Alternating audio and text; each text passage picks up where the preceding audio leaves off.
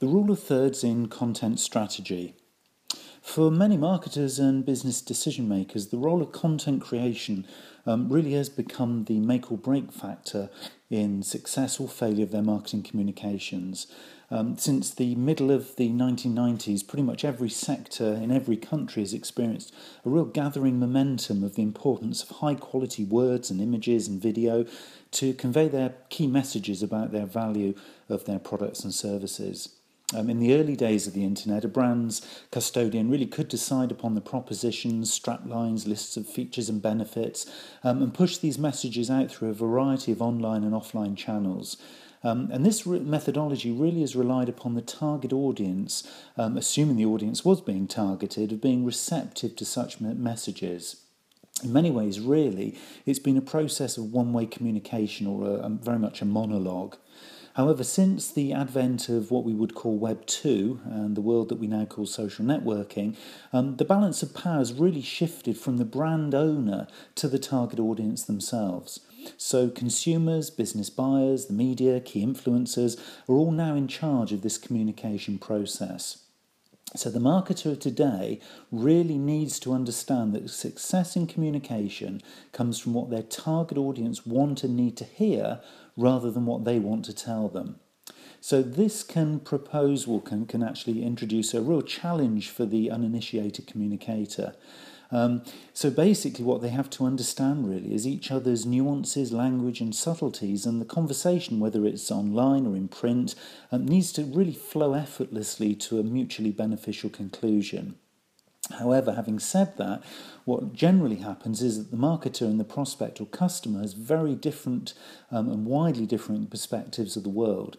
And of course, if this is the case, then what the marketer says may well be very, very different to what the receiver of that message wants to hear, because a lot of their translation of the communication is going to be based on their own values and previous experiences. And of course, this is where problems can begin.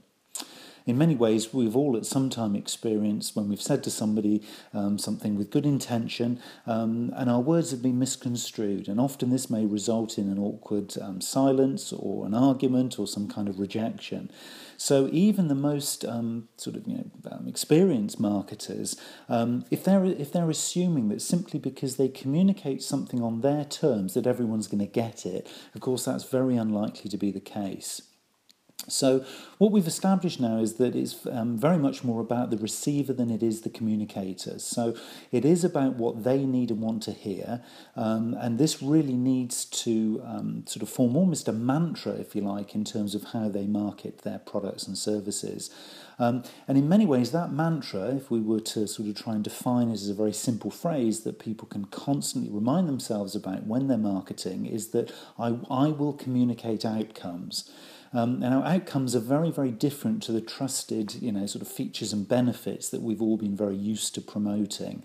And also, they're very different, really, to the more recently popular sort of return on investment stories, those kinds of case studies that we've been sort of thinking about communicating over recent years.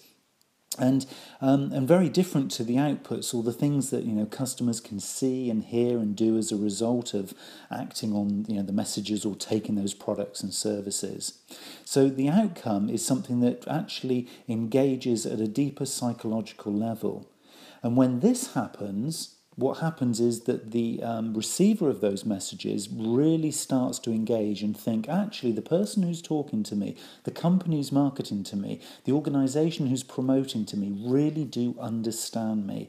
And this is what you've got to try and get to, is this point of real psychological engagement.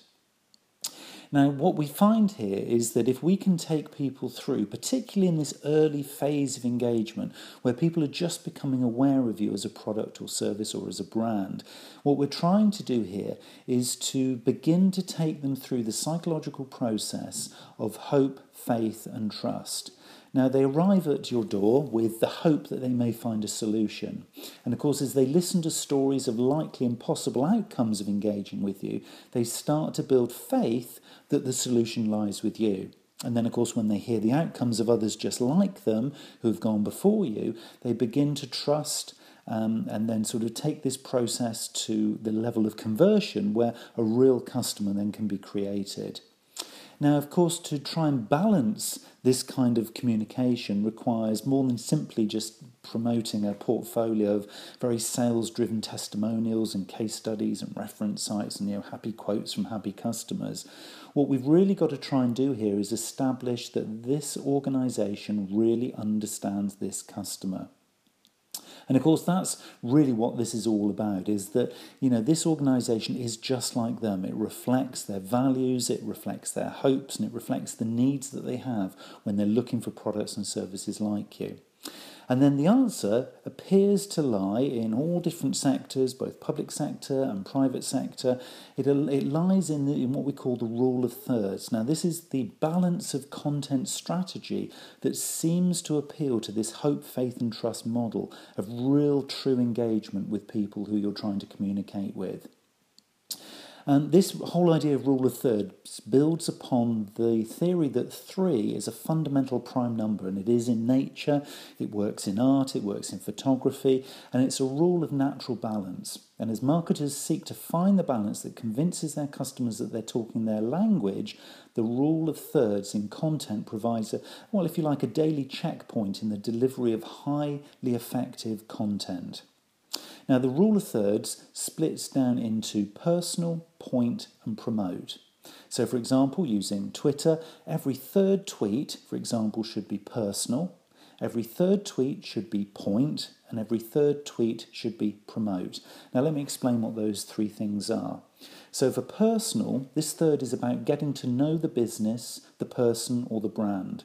The more personal the marketer can make it, the more effective it'll be. For example, in social media, and it's called social for a reason, using 1/3 of content to help to know the characters behind the brand or in the business is significantly more engaging than just using bland corporate information.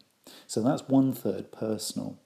1/3 is what we call point. Now, this third is about signposting to interesting third-party blogs, articles, videos, and content that the target audience will find engaging or useful. Knowing what subjects and interests your social media connections have and are discussing will ensure that you tap into the conversations and topics that are going to add value to them. Using a social networking insight service such as socialreport.com can help to give you details of such subjects. And of course then by publishing 1/3 of all content in this way, the marketer, brand or business is going to be perceived as current, relevant and informed. And these are vital ingredients in the building of that faith and trust that we talked about before. Having done those 2/3, then you can do the third, which is promote. Taking a step back here to the old school style of promotional marketing, 1/3 of what you publish can be of a promotional nature as long as you've added value with those previous 2/3. And remembering here that it's about promoting outcomes and not just features and benefits. So we've discussed the content rule of thirds at the awareness phase in the customer's journey, but of course it has equal value and merit as you convert those customers and then as you retain them later. And of course, at the latter stages of customer engagement, it can provide great value in keeping existing customers engaged and, importantly, probably helping to inspire advocacy as they pass vital messages onwards to their contacts and peers. And of course, many of those will be just like them. So this enhanced reach is an essential benefit of consistently applying the content rule of thirds, which works in all forms of information publishing, whether through words or images or video.